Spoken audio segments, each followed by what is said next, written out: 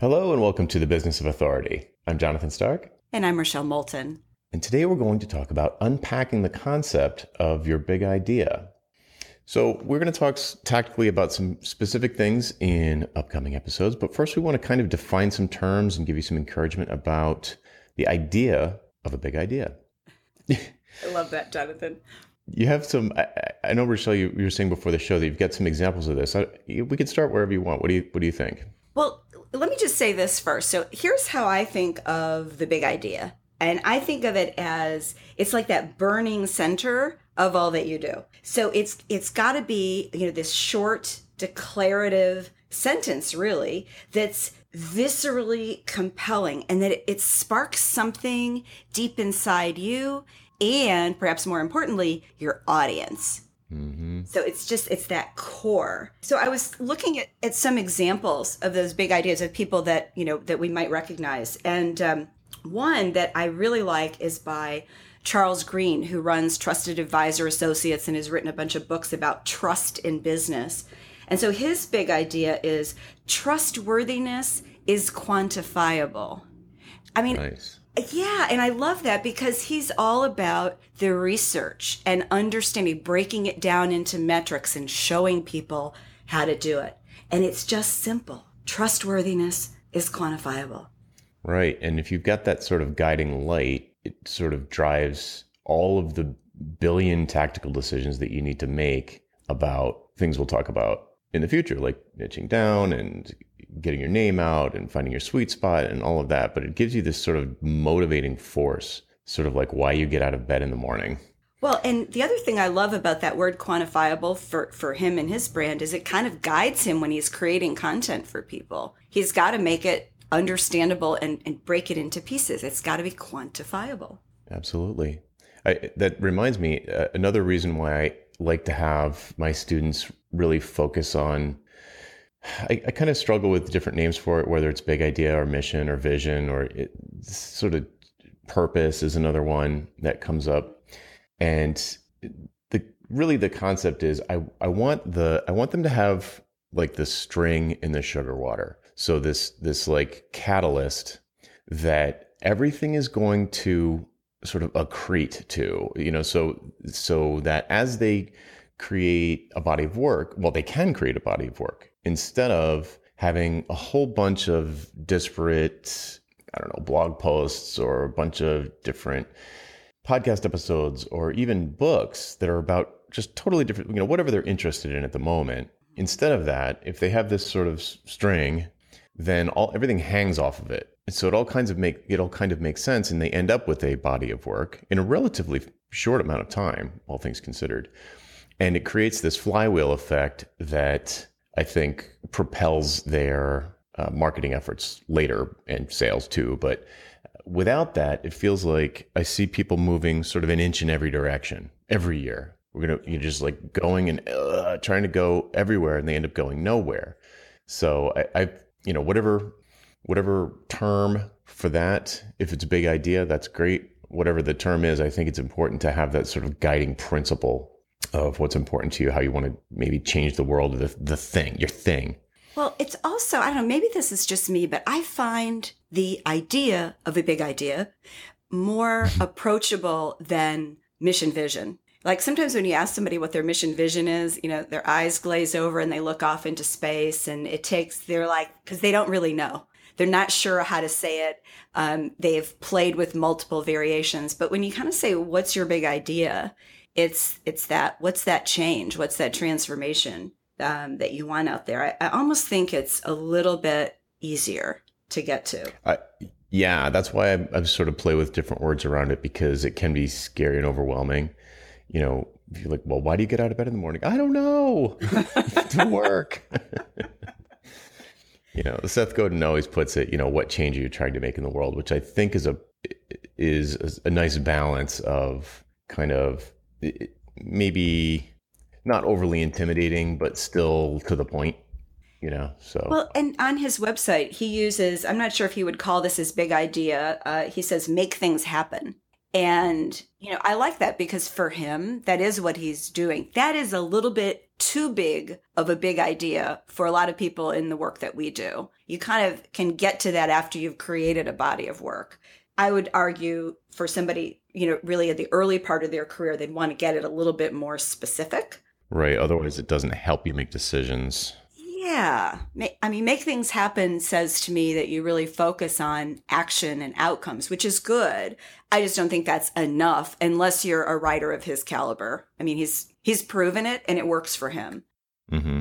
There's another one that I like a lot, and it's a company called Get Storied, STORIED, Michael Margolis' company. And I think this is his big idea when I look at his website, is you have a big story to tell, which is kind of long for a big idea. And it maybe strays a little bit into marketing speak, but I love it. If you unpack that, what he's saying is everybody, no matter who we are, we have a big story to tell. And then of course the unspoken part is we're going to help you tell it. Right. Right. That's the unspoken part, but I think that's a powerful one too. At least for me, that kind of pulled me in.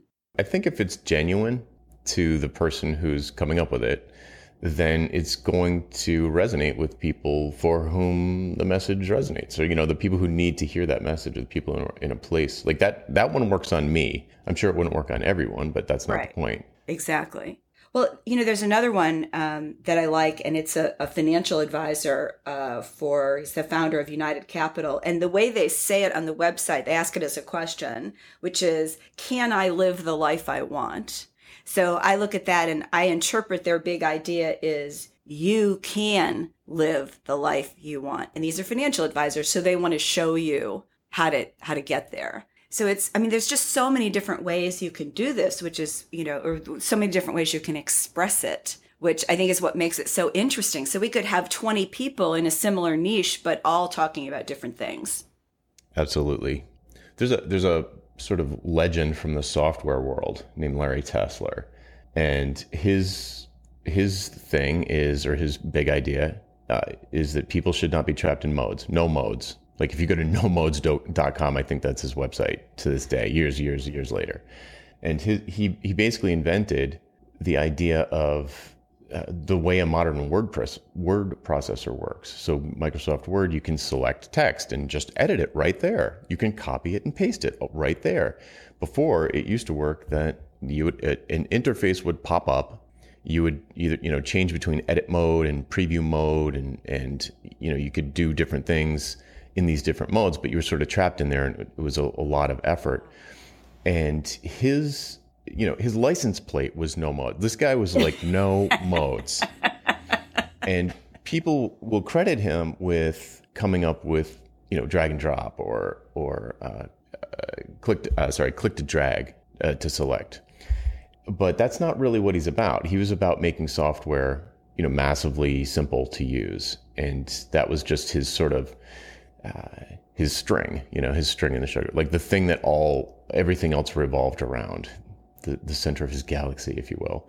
And it's super powerful because it at least in that example, if you go through his story, and we can link to all this stuff in the show notes as well, but the thing that it does is it would drive him to innovate where other people were happy with the status quo. He was like, every time he saw something, it would be filtered through this lens that nobody else was looking through. And he'd be like, that's not good enough. You've got him trapped in a mode. And it caused sort of creative output that wouldn't have come out of someone who wasn't looking at it like that. It changed his whole perspective is what I'm trying to say in a very long, drawn out way. Well, the word you used was lens, which I think is a really good way to think about it, because it's almost like when you have your big idea, it's like you're focusing your lens. Mm-hmm. Yeah, not to use us as an example, but mine is hourly billing is nuts. It's nuts. Mm-hmm. And it informs absolutely everything I do and write. Sort of an insight that just changed the way I saw everything, in this world of, in my world of software development and software consulting. It just changed everything. So it's funny because people ask me questions and the answer is so obvious to me because I'm seeing it from a different perspective. And then when I answer it, their mind is blown because they just can't, you know what I mean? It's like it was sitting there right in front of them the whole time, but they had this blindness to it. Exactly. I find the same thing with mine. Be unforgettable. It comes back to where do you find that, uniqueness in you? And when you focus on that all day long, it's really easy to see in someone that you've just met or you're just getting to know. It's what we do. I mean, anybody who's listening to this podcast has that ability in their area of expertise. It's just you got to focus the lens. And you have to have enough courage to focus the lens. That's the other thing, because that can start to feel scary that somehow you're limiting yourself. But that's also why I really wanted to start with Big Idea, because I think the big idea is energizing.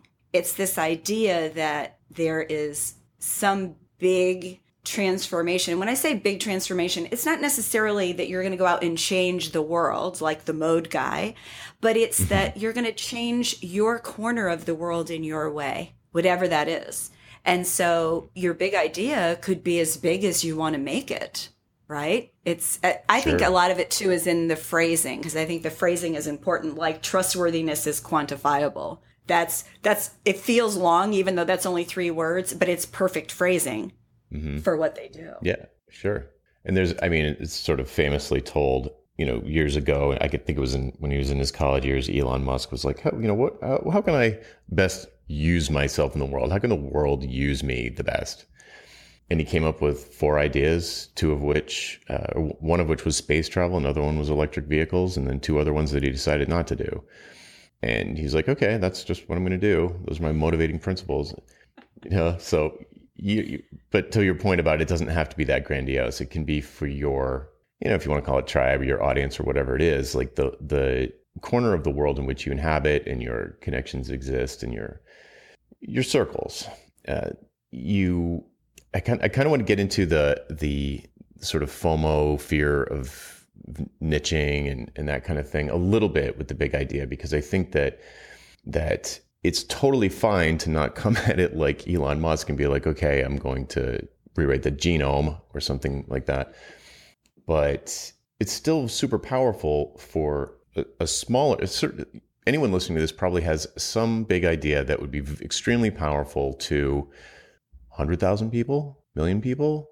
There's 7 billion people on planet Earth. That's on the one hand, it's a small segment, but on the other hand, that's a huge audience. Mm-hmm. So what can you give people any encouragement about maybe not worrying too much about what I call pigeonholing yourself as like the no modes guy or, the electric cars guy? Well, there's a couple ways to look at it. And on the encouraging point is that the more specific that you are, the easier it is for people to find you and connect with you. And then the more, and this goes back to your notes guy, Jonathan, the more aligned your stories, actions, and visuals are with who you are, with this big idea, the easier it is for people to trust you, especially online. So literally, it's all about, I think, a lot of this is about alignment, is that everything has to tell this series of like breadcrumbs to telling who you are and about your ideas and who your ideal audience is. And nobody that I've ever heard of or met comes out of the womb knowing what this is. Nobody gets it right the first time. We just don't. I've flailed around myself. Jonathan, I'm sure you've had your moments.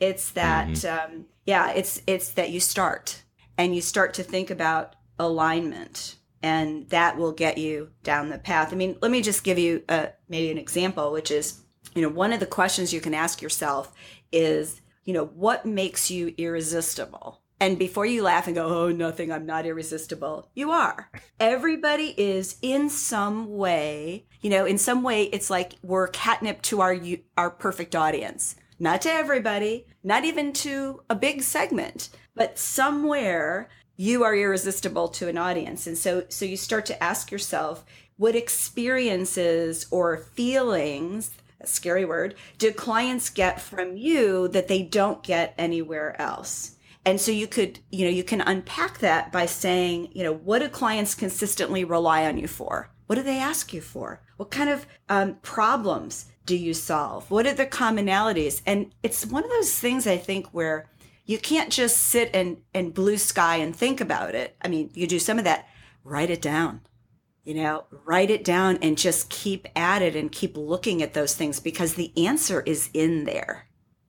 I have found that trying to quantify percentage wise, for me personally, it always comes out of conversation. It just like I'll think and think and think, and then I'll be having a conversation with someone maybe about the idea or someone who's sort of in the audience or something like that, and something will fall out of one of our mouths that will just boom, that's it. That's the perfect way to say it. And it's often that way with students where it's, they can think all day long and just sort of get high on their own exhaust and just pretty quickly you get lost in the woods. And the issue I think is people have a tendency to want to present them, get things perfect and polished up and present them to the world fully formed and not feel like they're sort of casting about looking for help. Honestly, that's what it is, Mm-hmm. But it's so much faster and easier to just talk to people who are the kind of people, or, whatever it is, your past clients, past employers, family members. It depends on what your big idea, what category it's going to be in. For me, it's always like past clients and ideal buyers and that kind of thing.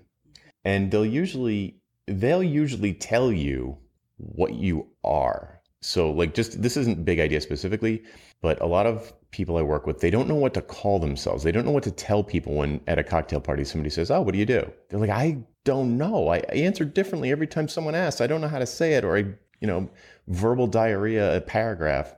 And so I would say, all right, well, the next time one of your clients introduces you to someone, pay attention to what they say and then call yourself that. It doesn't really matter what you call yourself. It matters what they call you. So, and that's more about your discipline, like whether you're a software developer or a consultant or a web guru or whatever they call you. But I do think that having conversations is a really, really important piece of this. It accelerates the process dramatically. Well, yeah. And it's, when you were first talking, I was thinking about, it's like we think out loud. I do that too. It helps. But then you have people who are, really introverts and they're not necessarily thinking about having a conversation around them. So, and I think your point, Jonathan, is don't spin your wheels. Find somebody to talk to about this and get it out and start to explore it. One of the things that I think is really helpful is, and you could call it an inventory, although that sounds a little dry, but it's if you make a list of the different kinds of projects you've done. And if you're in corporate now and you're thinking about going out on your own, look at the work you did inside a corporation or a big consulting firm. Think of all of those as projects. And when you start writing those down and unpacking them a little bit, what was it that was so great about that project? Was it the kind of work it was? Was it the people? Was it the team? Was it where you worked or when you worked or how you worked together? Because then what you do is you start to identify what really jazzes you about that work. And that can help too. It's like another data point or series of data points. Mm-hmm. So here's a question for you about that. So I get a lot of people who sort of do that. That's the piece they try to do on their own. They think like, what's the common denominator of all the things that I like to do? And they come up with something incredibly vague.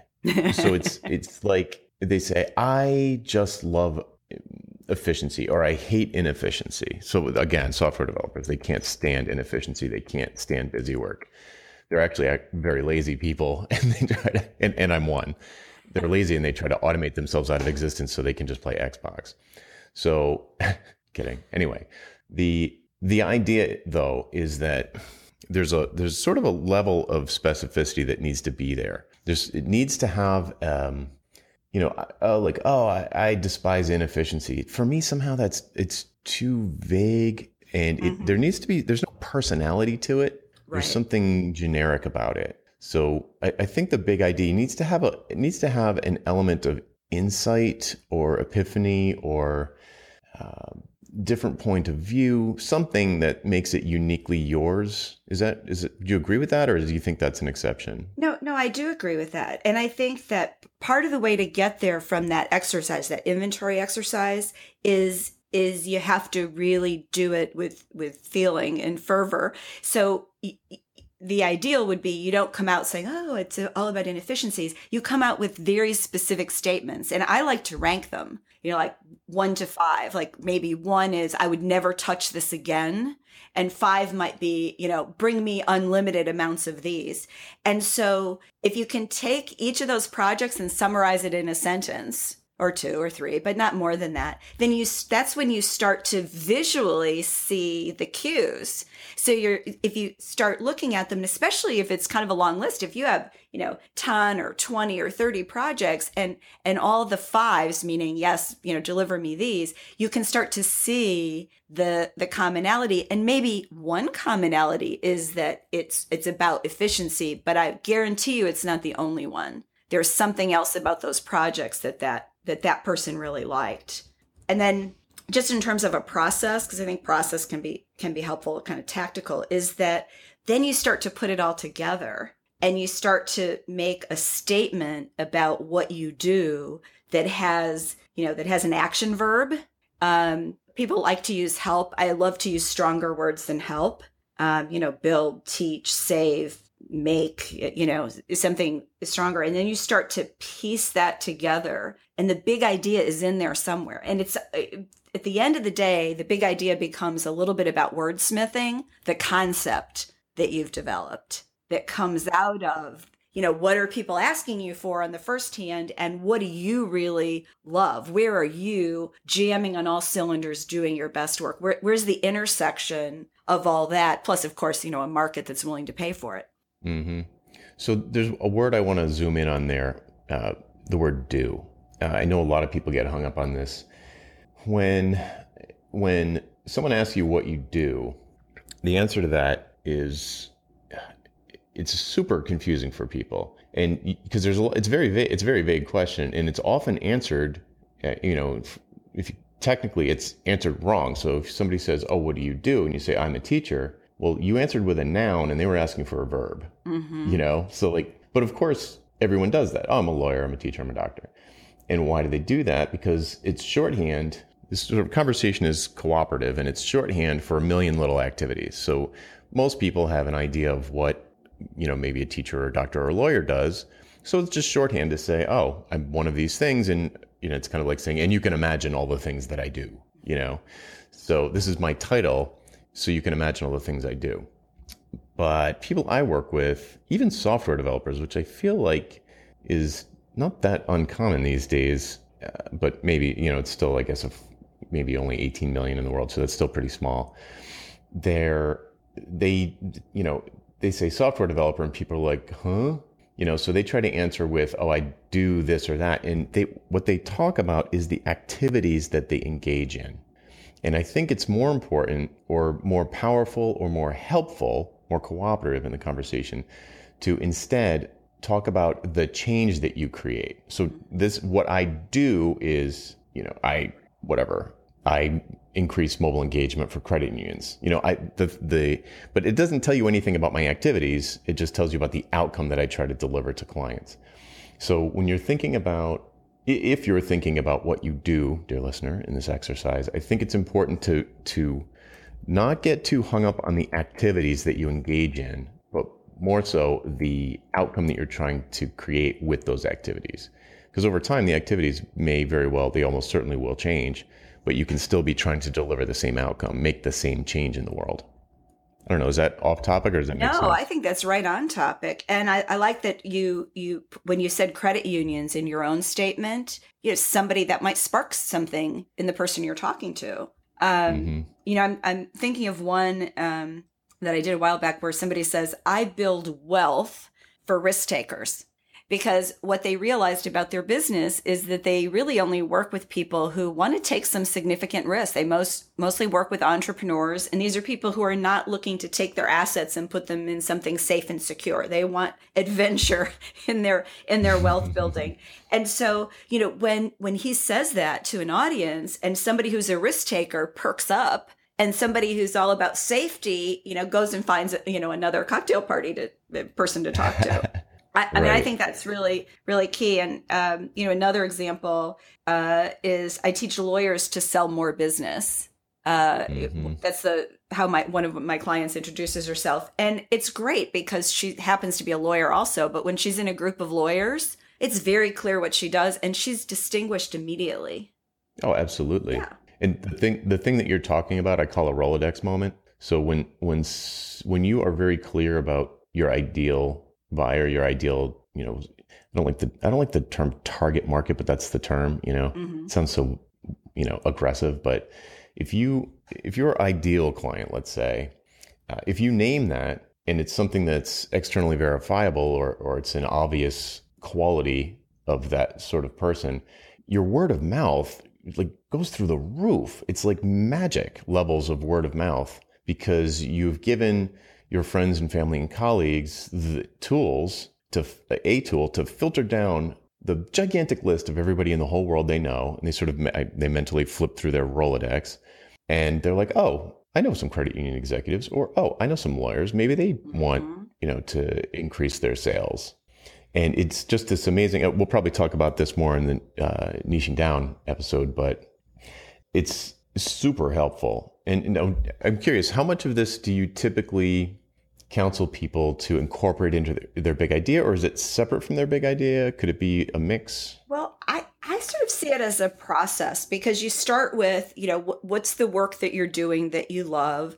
Who's your ideal audience, which is part of the niching, and, it's coming down to that. And then I like to get some kind of a statement of what you do, like the I build wealth for risk takers, because once you get clarity and agreement on that, the big idea is going to be there, right? So for example, the I build wealth for risk takers, the big idea was never follow.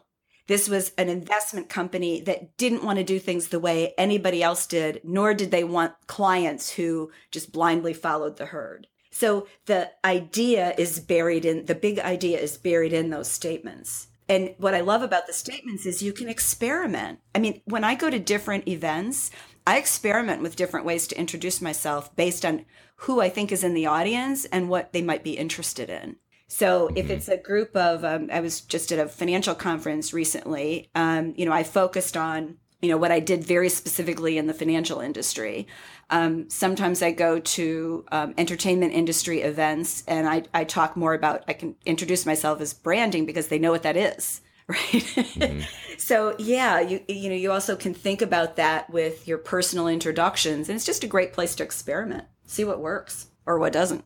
Yep. I have students do exactly that. They'll go to like a meetup or some sort of meet and greet, chamber of commerce thing, and they'll introduce themselves differently to every single person they meet and see which one causes eyes to glaze over and which one just clicks. Exactly. But that takes an outgoing type of personality. Well, it can be, especially if you're more introverted, it can feel sort of risky to go out there and do that. It doesn't come naturally, but it is a good way to experiment. Yeah.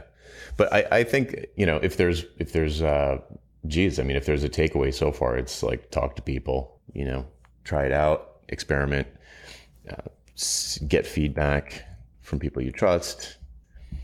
But yeah, be looking for it because it's a critical piece of the puzzle. Well, and, I guess I said this earlier, but just don't feel bad if it doesn't just roll off the tongue. It takes work. I have a client who, when I met him, he'd written 5 interconnected books, and one of them had sold over 3 million copies, right? He didn't know what his big idea was. We had to work it out. And it wasn't as simple as it sounds because it was something that he also had to commit to going forward. So it doesn't just roll off the tongue, but if you just keep working at it a little bit at a time, you get there. And in a way, it's almost simpler if you're just starting, right? Versus if you have a huge body of work behind you that you're trying to make sense of going forward, it's a lot easier to start fresh and start simple. Mm-hmm. Awesome. Well, I think might be a good place to leave it. What do you think? I think so. All right, great. Well, that's our show for this week. I'm Jonathan Stark. And I'm Rochelle Moulton. And we hope you join us again next week for The Business of Authority. See you then.